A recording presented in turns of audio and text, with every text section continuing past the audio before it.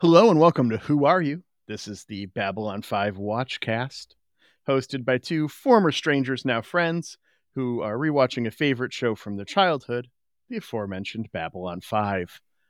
I'm Xhafer. And I'm Laura. And I am Ben. And Ben's with back. us today. Yay! Yay! Sorry. He's gonna... Don't apologize. No. Don't apologize for your presence, Ben. We appreciate you here. Always. Some more than others. Well, I'm not trying to replace you this time, so. Laura appreciates you more than I do. I know. But today, we get to, Ben, you get to ask us the one. What is the one? All right. Yes. So now I get to have the power. So I'm going to start off easy.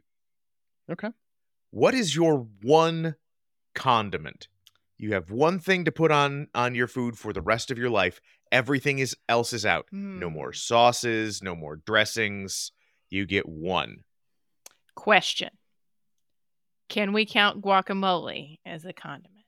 Or is it too much? If it's sauces, then it for sure counts. Guacamole is an interesting one.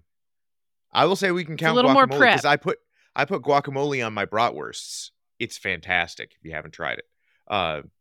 So okay. I'll say I will count guacamole. You're really crossing the streams there.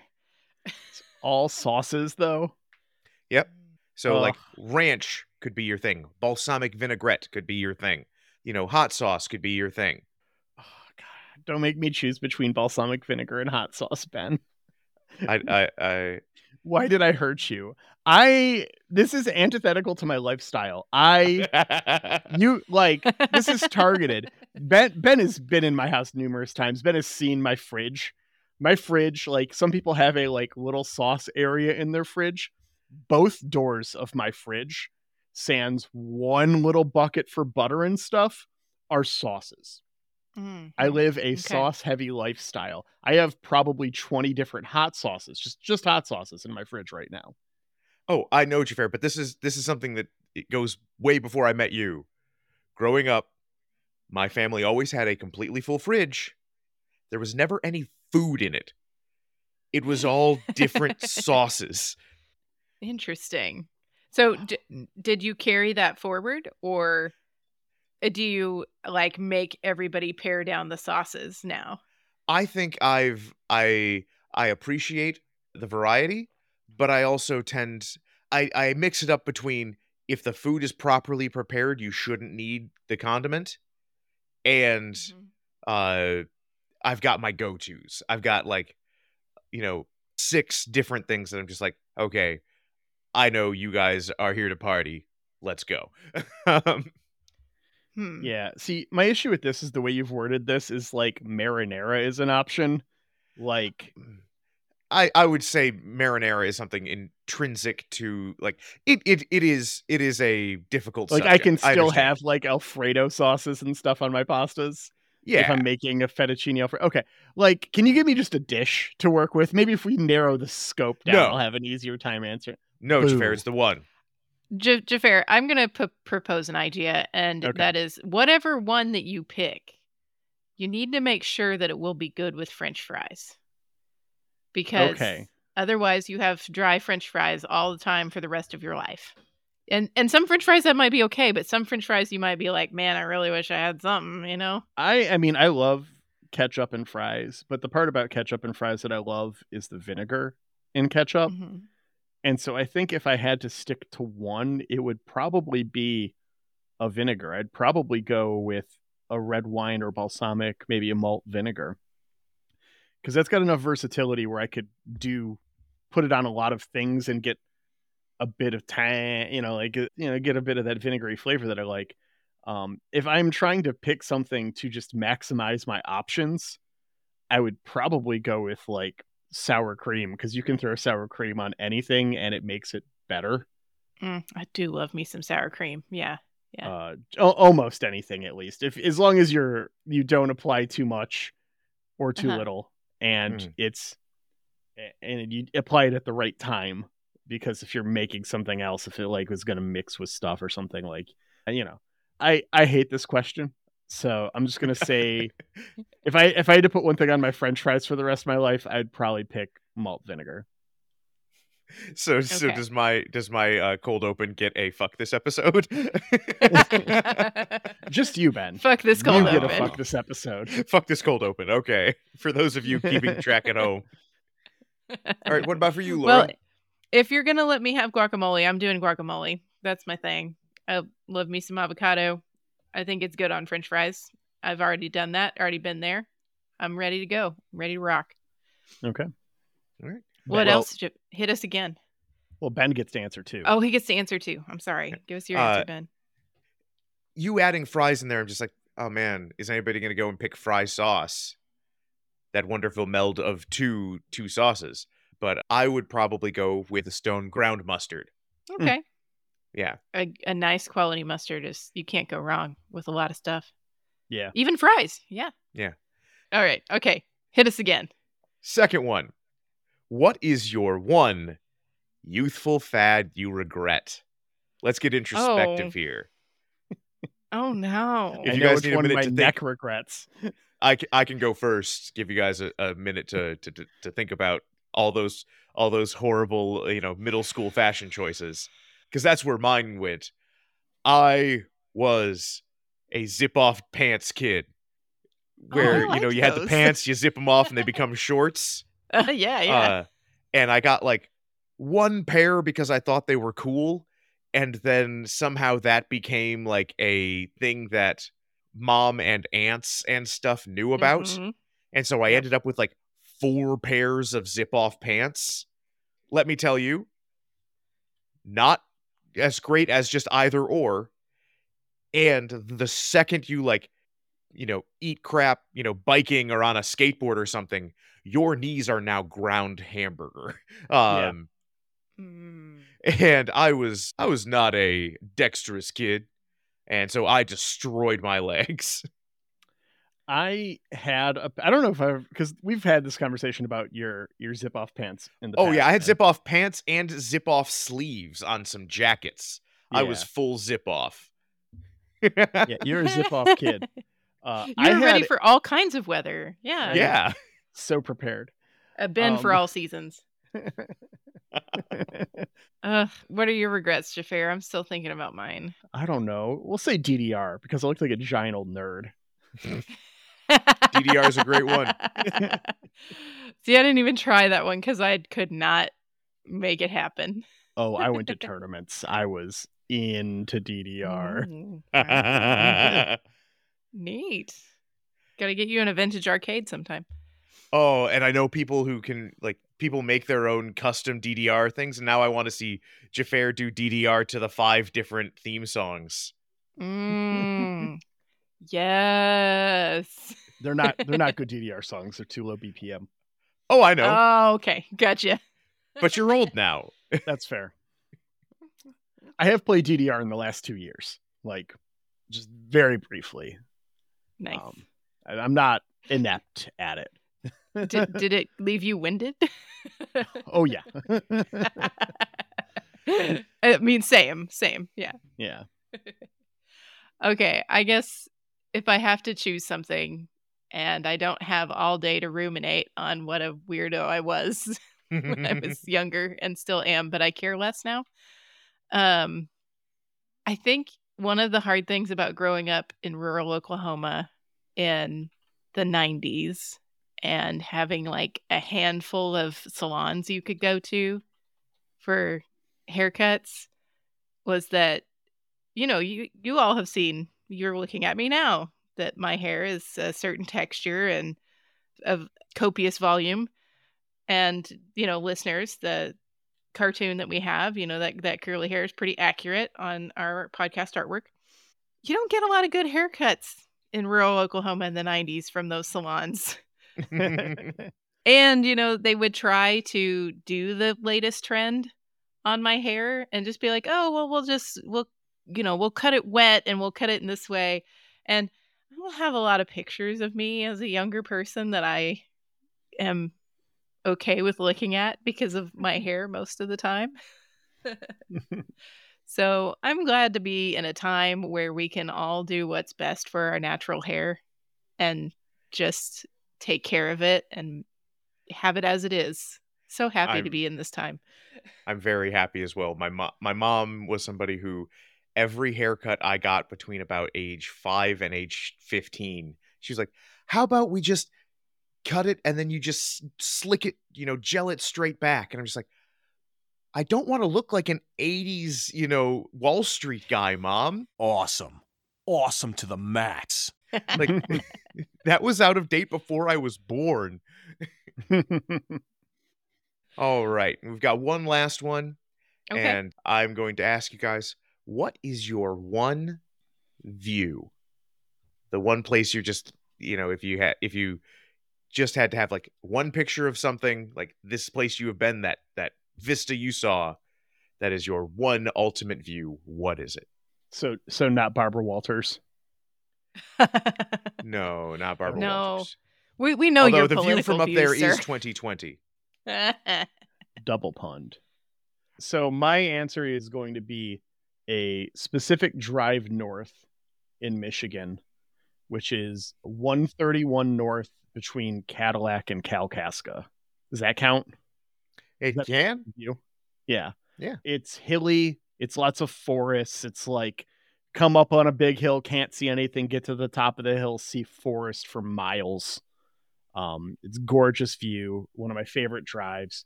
There's a couple of little bodies of water you can see along the way too. It's one of my all-time favorites, regardless of the season. It is particularly breathtaking in the fall when we have the fall colors up here and all the trees are changing, and you just get miles of your oranges and your yellows and your reds. It's breathtaking. That's real nice. Yeah, if I have to pick one, when we were in our 20s, Aaron was working for the Forest Service, the National Forest Service. Mm-hmm. Oh, yeah. Yeah, in eastern Arizona. In one of these forests that had the wildfires come through, and they'd uncovered a lot of archaeological sites when they burned up some of the foliage. And so he was working just like driving out into the forest, and then they'd walk for miles and map these new sites that have been uncovered. Mm-hmm. And I went out to visit him, and he just took me out into the forest, and we just walked and hiked for a while. And it was so cool because I didn't know anything about Arizona, and that there was this, I think it's juniper forest is what they call it. And we hiked up this one hill, and, it had that sort of Southwest red rocks, but covered in forest. And we saw a rainbow up there, and I don't know, it's just really beautiful. And I would do that again any day. Awesome. What about you? Well, I have been fortunate, because I know this is not a thing everybody gets to do. But man, if you have ever had the chance to be on a boat in the ocean beyond land, Mm-hmm. it is just such a cool, just looking around and seeing no land. I love it. I have a feeling it's the kind of sort of thing you get when you're in space and you just look around and it's just like, man, there's nobody out here. And, after a while, maybe you can get scared of that. I don't know. Some people, maybe it's not your thing. For me, I loved it. I loved like the freedom of it.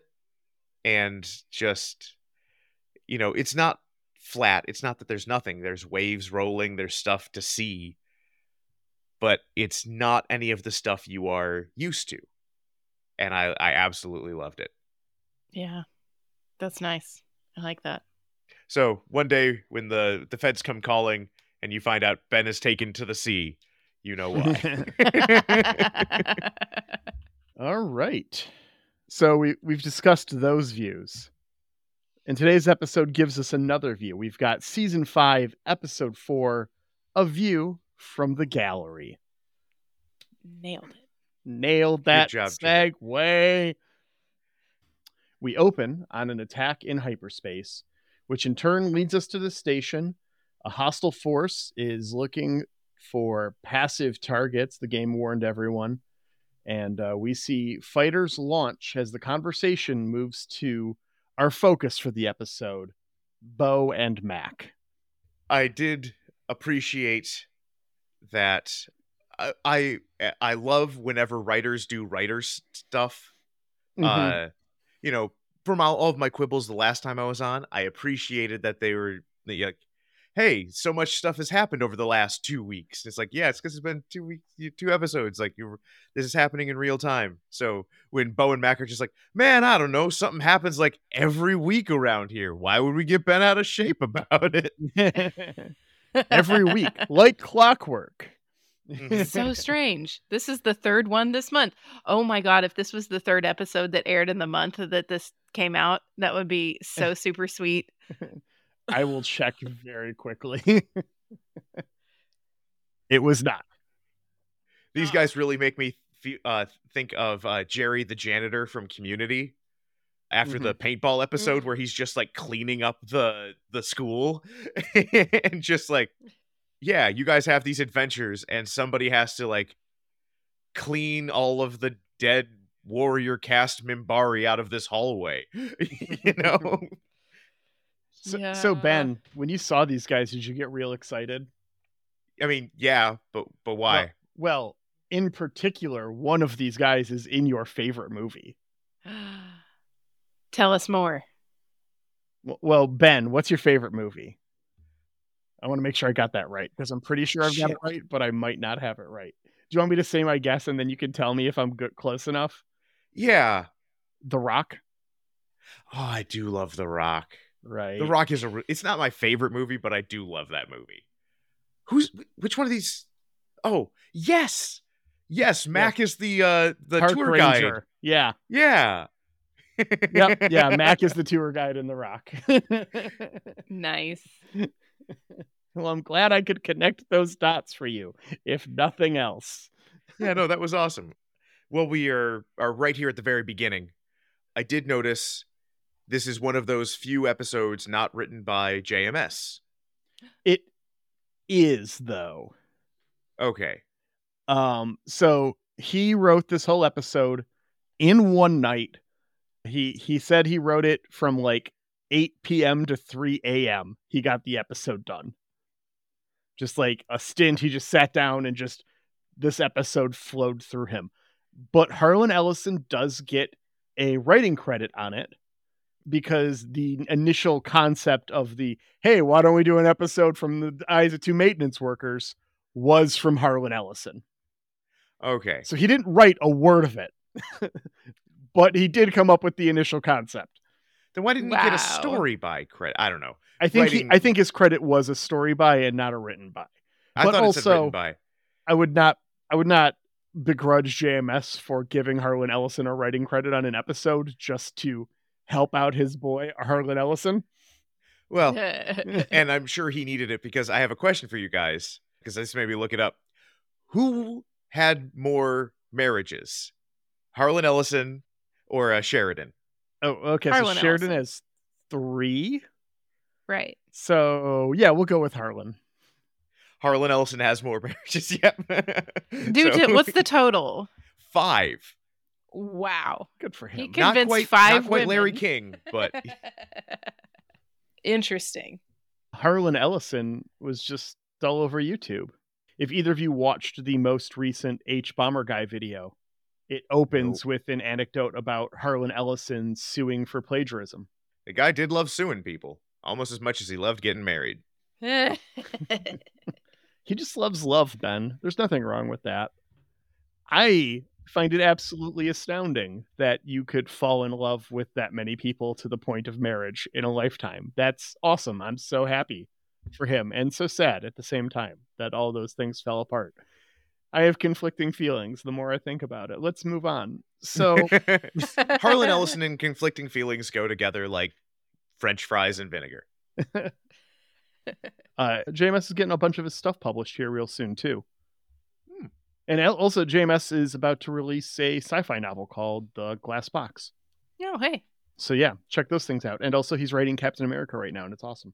Anyways, after credits, we get the same trick again. This time Lockley and Sheridan are west winging when it cuts over to Bo and Mac again talking about Sheridan from the perspective of a blue-collar worker on the station. They bring up the incident from season 3's Ceremonies of Light and Dark. But didn't he die? Yeah, but didn't he die? I heard he died once. Yeah, great. Love it. And they talk about how much you can see that Sheridan and Delenn are truly in love with each other, which is nice. That's nice.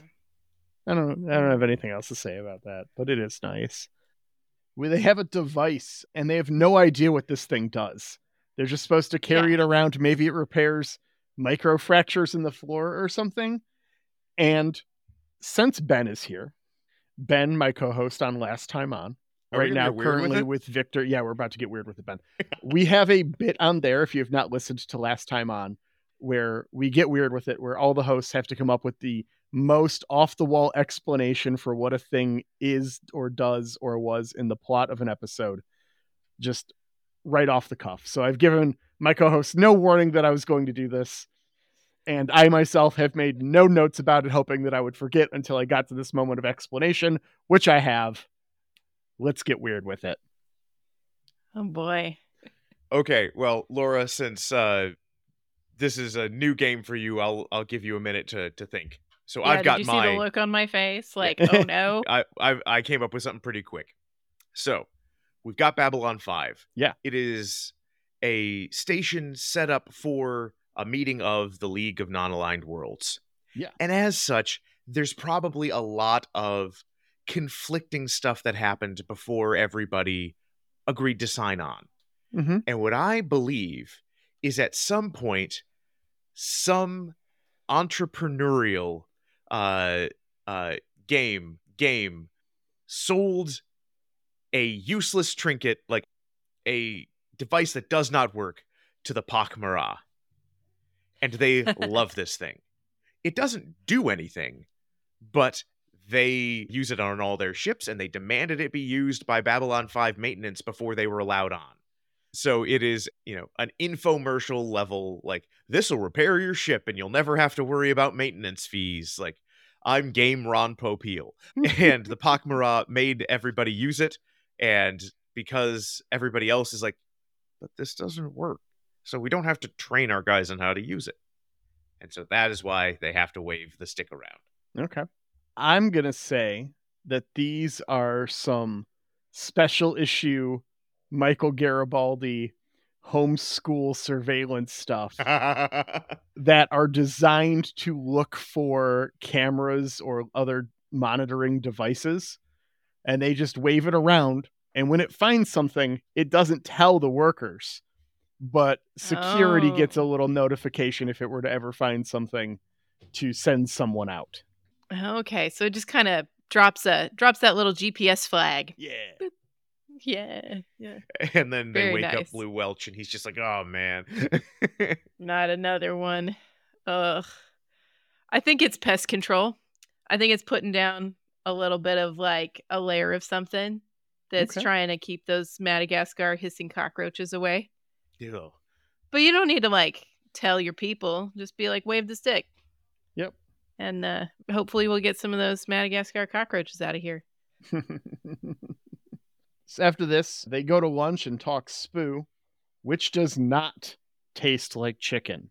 No. Also, they reveal that Bo has a salami sandwich, and Mac is like, how'd you get salami up here? And my thought was like, that would be the easiest meat to get anywhere. It's like a cured meat. Yeah, it famously travels. Like, if you tell me, oh man, how'd you get, like, burnt ends up here, I'd be like, okay, yeah. Yeah, right. But salami is the most travelable of meats. It's intended purpose. Well, speaking of, like, meat continuity problems, spoo is not a sandwich food, right? I don't think so. I feel like spoo does not. It's spoo on wheat bread, very clearly. Yeah. I feel like spoo is not a wheat bread food. It's just like weird tofu, right? Like, it's gotta That's what be. it looks like. Yeah. I thought of it as like... This does feel like I've learned about 3 alien foods, but not how to cook or prepare or serve them. And it's just like, yeah. Why are you making a sandwich with spoo and flarn? Yeah. He's like a guy who puts guacamole on his bratwurst.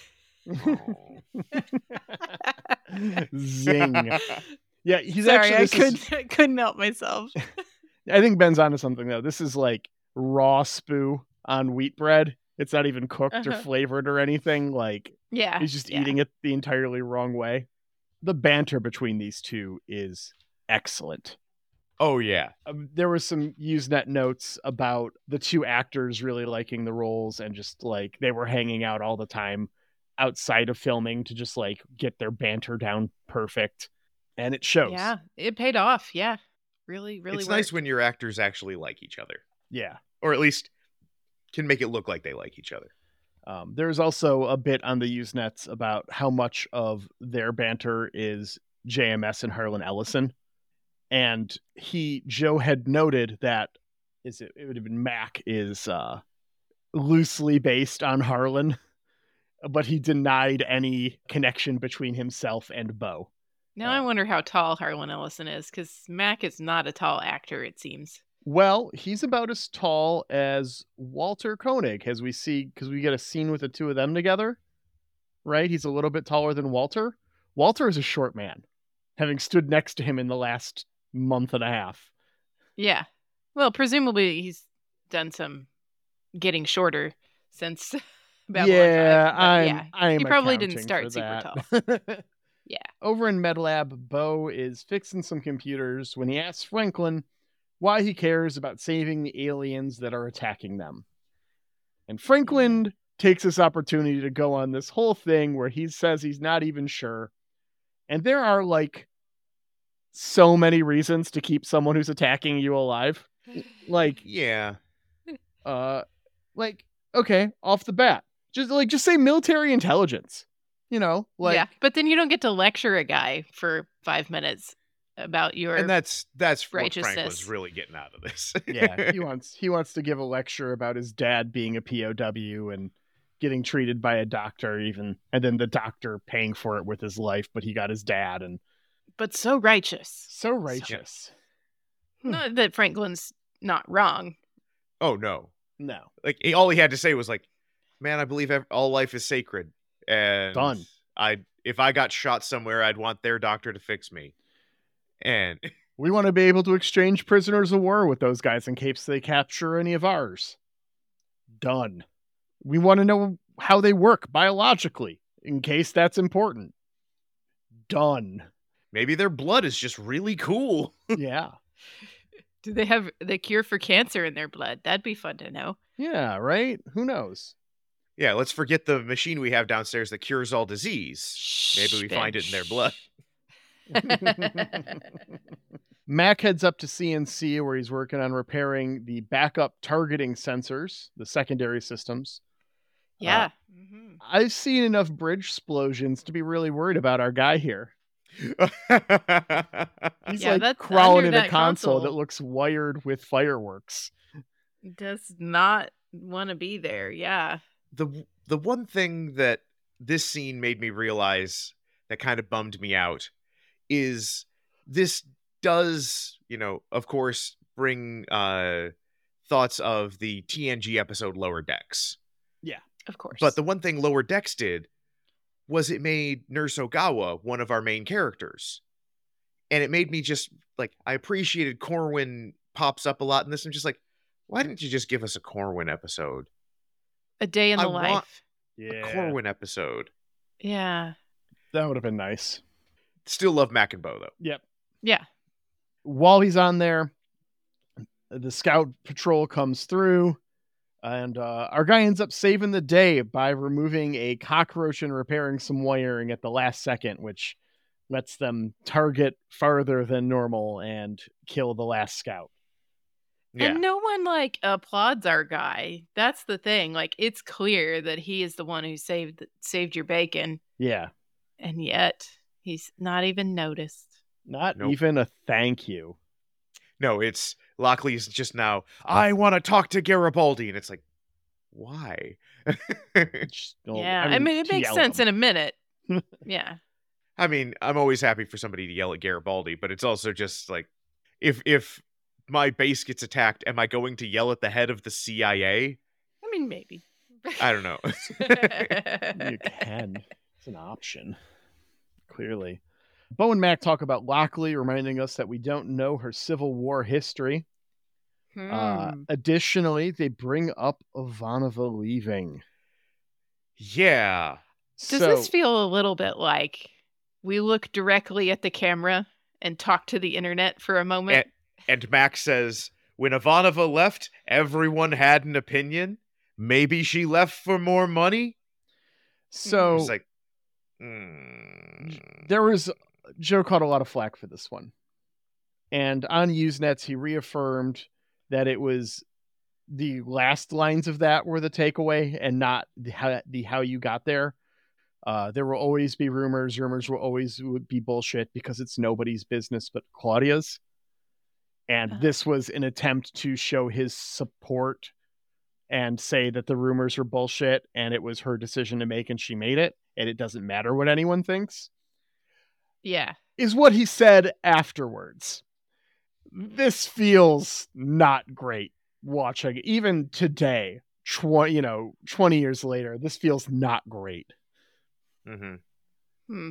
I read it, and maybe because I have the 20 years later knowledge, as just like him saying, hey, everyone on the internet who's talking about her leaving for more money, like, I hear you. I hear you saying that. I'm not going to acknowledge whether that's correct or not. Yeah, this definitely does feel like it's turn to hard cam and break the fourth wall. Yeah. Doing the episode at the internet. So we get Lockley dressing down Garibaldi with a dramatically timed lift exit right after this. Yeah. I know that I've said I don't know how I feel about Lockley. I really like her in this moment. Yeah. Yeah, and she does have that great point. Like, why did we make a beat cop the head of the CIA? Seems like different skill sets, right? Right? Yeah. Like, did Grandma's homeschool security class even go over, like, intelligence network? Yeah, outside of beating up somebody for information. Hey, Xhafer, when he's in his office, it's by the book.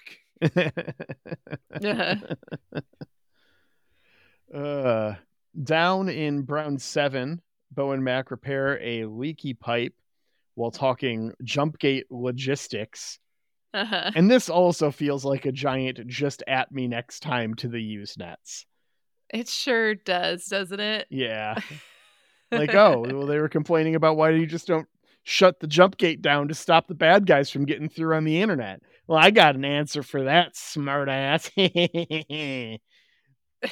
it also feels like we never find out who these bad guys are. Yeah. But we know they are strong enough to almost destroy Babylon 5. Have the Jumpgate shut down for a week.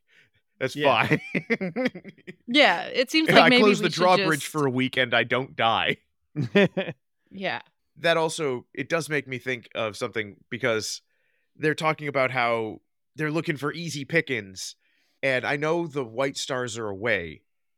But with all of the stuff that has happened over the last year in the galaxy, wouldn't Babylon 5 be the most secure place? It's the one place that hasn't had a civil war. It was the headquarters of the army that told the two progenitor races to get the hell out of our galaxy. Yeah. This is not where I'd be like, ooh, easy pickings. Yeah, I've got some issues, but... Yeah, Centauri Prime, Narn, Mimbar, and Earth all blew up recently. Yeah. There are other options for sure. The attackers jump in and the battle begins as Bo and Mac watch from the observation lounge. They give us a little bit about the atmospheres inside the individual ships being of different compositions, which in turn ignite different colors. So you know which side a ship is on when it explodes based off of the color of the debris. Yeah. That's, I don't want to say fun. It's interesting. Interesting. It's very philosophical. Yeah.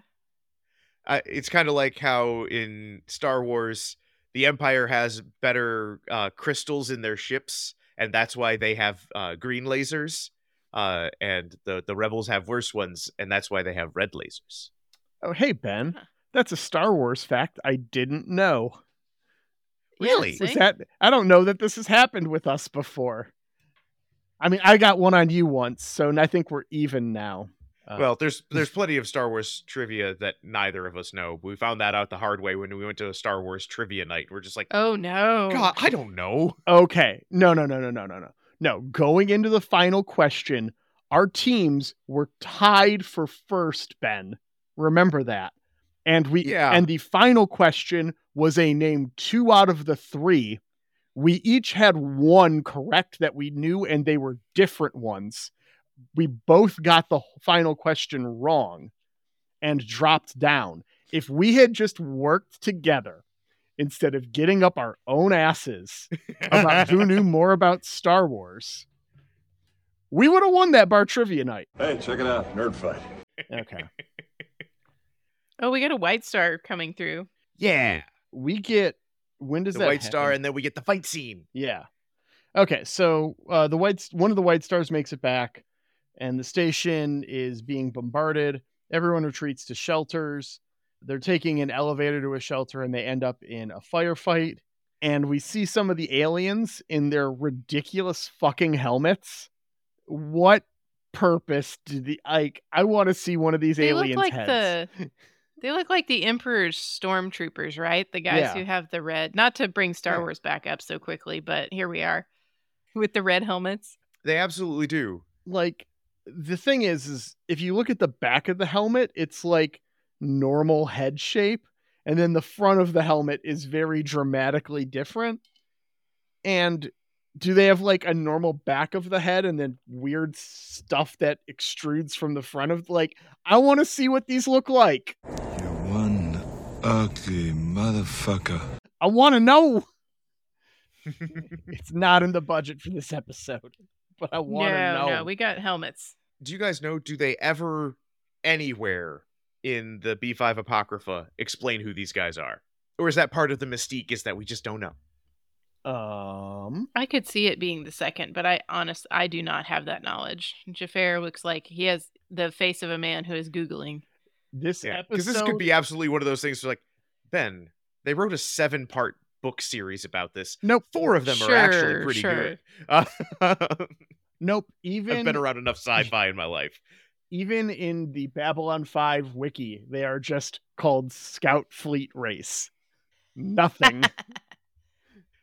So they get in this fight scene. I did like, we get Zach Allen kicking some butt, and then Mac kills a guy. Straight up murks him. Yeah, and is not introspective at all. He's just like, and then later they have a conversation about, those are our boys out there flying and keeping us safe. And Mac's just like, I know, I shot a guy today.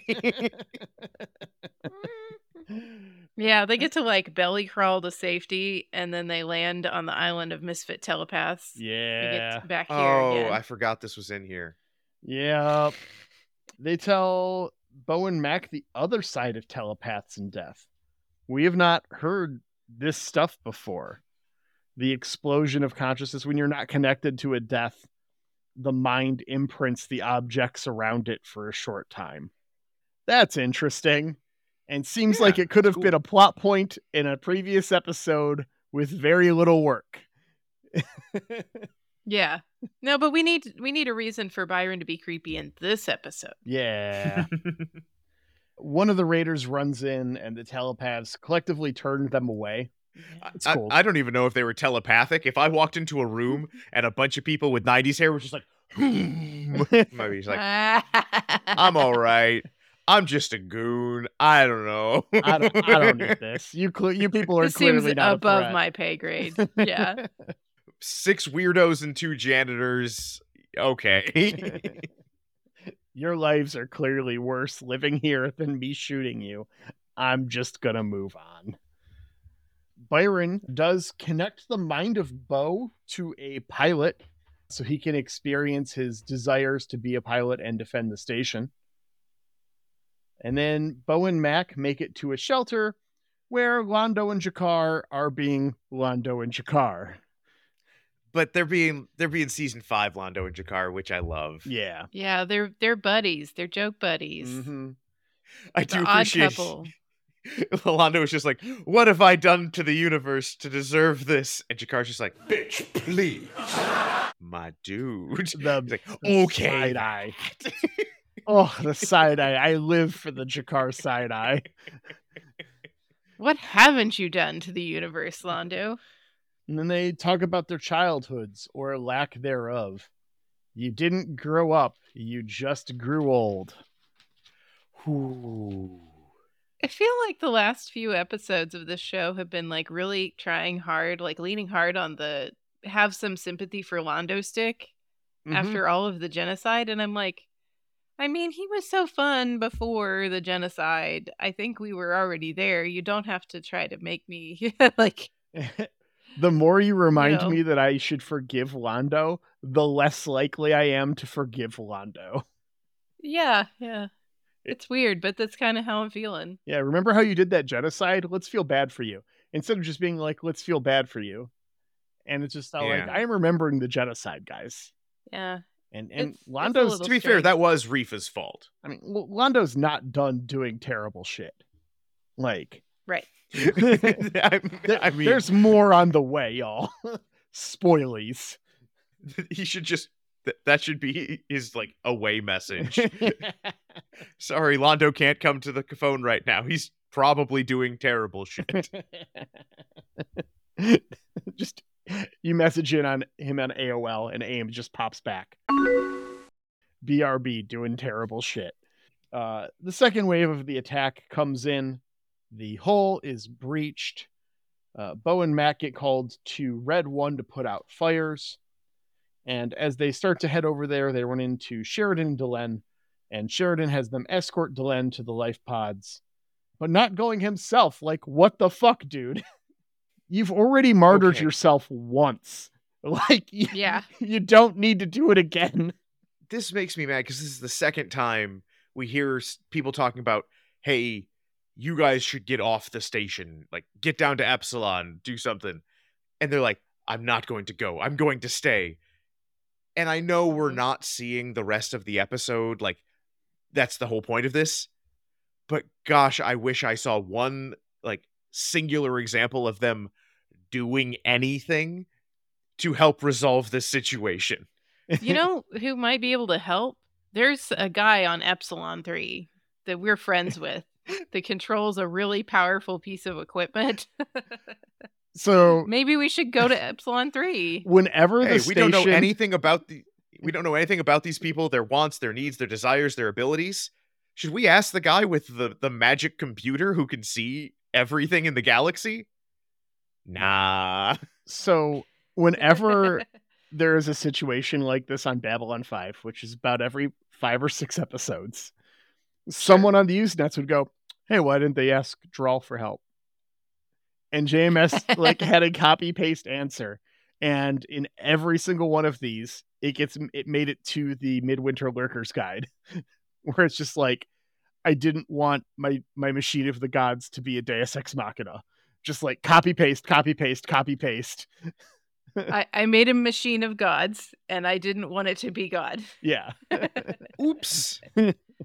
Yeah, this is like every time Star Trek forgets that there's like 7 different things running around that have god level powers. So Delenn tells Bo and Mac that she's going to trash the pod if they put her in one. So it's safe to assume the pod is already fucked up and don't bother. Yeah. She goes back to John and we watch the White Star Fleet arrive from a porthole. She refers to them as worker caste, too. Yeah. I think that from Delenn, it is a very endearing thing to say. Mm-hmm. But I don't know if that would be so endearing to us as humans. If you don't know. Like you walk into a McDonald's, someone hands you a hamburger and you go, worker caste. Yeah, it would have been nice if Mac was just like, yo, what the hell, lady? That's offensive. And Bo's like, no, they actually just put the worker caste in charge on Minbar. Like, it's cool. Specifically her. She did that. Yeah. Mm-hmm. Yeah. She's pro-union. Here I have a question for you guys, All right. because we get this wonderful speech about, Sheridan and Delen's love and how great their relationship is. Do you guys feel that as Babylon 5 podcasters? Do you feel like this is one of the great sci-fi love stories? No. I mean, maybe. I don't know. I feel like the story wants me to think that. Yeah. And I think that there is a time in my life when I did think that. I don't know if I feel that way now. My problem with a lot of it in the later seasons of Babylon 5 is they do a lot of tell not show. Yeah. They talk about how they have this wonderful romance and they love each other more than anybody.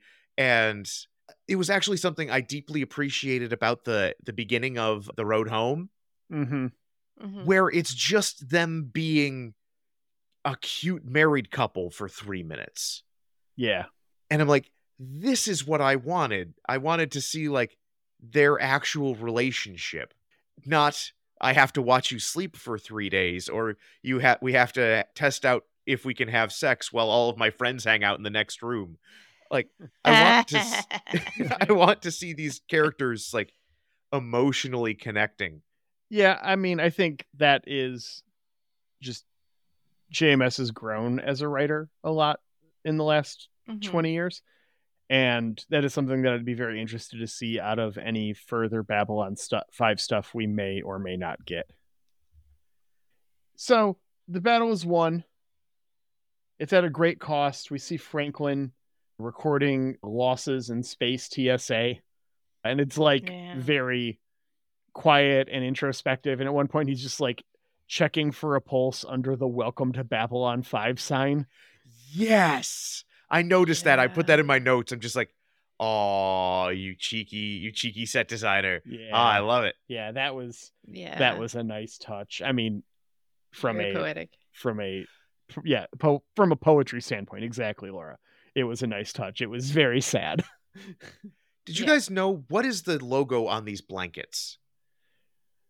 I did not catch anything in particular. I would assume that it is the Babylon 5 shield, but it wasn't. It was something else. At least it didn't look like the Babylon 5 shield to me. Yeah, it might not be anything in particular.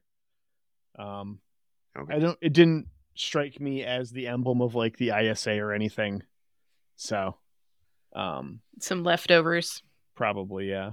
Over in CNC, Bo and Mac are fixing up stuff as Lockley and Corwin talk. Mac signs off on Lockley as further repairs are made. And Bo and Mac are recognized by Delen as they walk down a hall.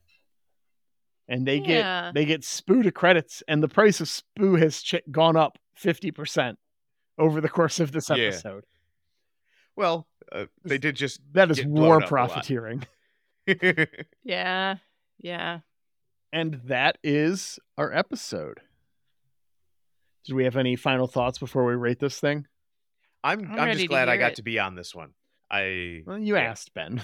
I did. You specifically asked for this one. episode. It's a great episode. So you want to, knowing that, you picked this one, do you want to go ahead and give us your rating? Oh, absolutely. So this, I know it's a quibble, but I think this is my favorite episode of season 5. Okay. Because the finale is season 4. That's right. So that way I get to have both of those. I will 100% accept that. Yeah. I love when a show expands itself to give us different points of view. And I love, I love that they made a whole TV show about how cool it is watching sci-fi adventures from the point of view of people on the lower decks. So I loved following Bo and Mac around. I as much as like the giant freaking sci-fi nerd in me is just like, please explain everything about these attackers. I need to know their customs, their culture, their political stances. What are they trying to get out of this? Please just tell me everything now so I can have every minute piece of detail. I still appreciate just the vagueness, the like, hey, we don't know anything. I fix pipes.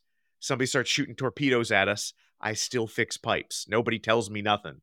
And so we have the same like disconcerting feeling of not knowing as Bo and Mac.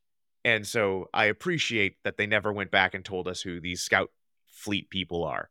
And so I love this episode. It is one of the ones I think about when I think about Babylon 5. For me, this is a Babylon 5 out of 5. I'm with Ben.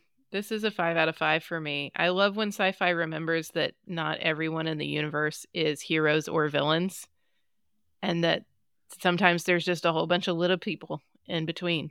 And I love it. I love it.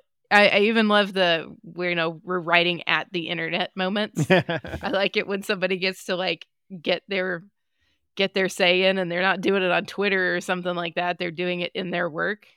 Love it. I'm a big fan. That actually took away from it a bit for me. The stuff that was clearly at the internet, which is why I had written down 4.5 out of 5. Oh, okay. But I won't be the party pooper today. I do love this episode, and you bring up a ton of great points. So fuck it. It's worth it. It's a 5 out of 5. Yeah. Yeah. Triple play. Our first 15. Probably. Statistically. Yum Yum Pod's over here going, you can't do that. It's yum yum yum. You heard me. Come at us, Ryan. I just want the CW to announce Babylon 15. And it's just, the logo pops up and JMS just comes out of the shadows. Some stuff has happened, y'all. All right. Well, that's that one. Next week, we've got season 5, episode 5, Learning Curve. And actually, the source of my episode descriptions has changed. So. Oh, okay. Well, the Blu-rays are out now. You can go buy the series on Blu-ray remastered. Oh, that's true. Mm-hmm. And so I've got a new source for. I didn't check to see if it was the same as Vudu or iTunes or whatever, but iTunes had a big spoiler in it, so. Oh, this does not really. Okay, tell me what this one says. 4 rangers from Mimbar come with a status report for Delenn, while a down below racketeer decides it's time to get rid of Zach. Wow. Okay, that's very different than the iTunes. Yeah, what's the iTunes say? Oh, I don't have it up. Delenn receives a status report from the Rangers on Mimbar. A ranger in training visits Babylon 5 and fights a powerful criminal. Lockley has some surprising secrets in her past, including the fact that she fought with the side of the corrupt Earth government against Sheridan in the recent war. Well, yeah, that was the spoiler I was talking about. I mean, come on. Like, they've been playing coy with it for 3 episodes, but it's like, yeah, I think we would know if she was on the good guy side. Yeah, it does seem like the lady doth protest too much. We keep bringing it up. Yeah. Well, and it's also like, it would be kind of like, Sheridan, do you not know who was working for you? He's like, I don't know, man. I had a bunch of ships. This wasn't actually that big of a threat. We outnumbered Earth government by a lot. I mean, by the end, maybe you wouldn't be sure, but I feel like the first handful, you definitely, I mean, we saw those captains choose, it was a whole thing. Yeah. For a couple episodes there. But yeah, I agree. It's been pretty obvious the entire time. Yeah.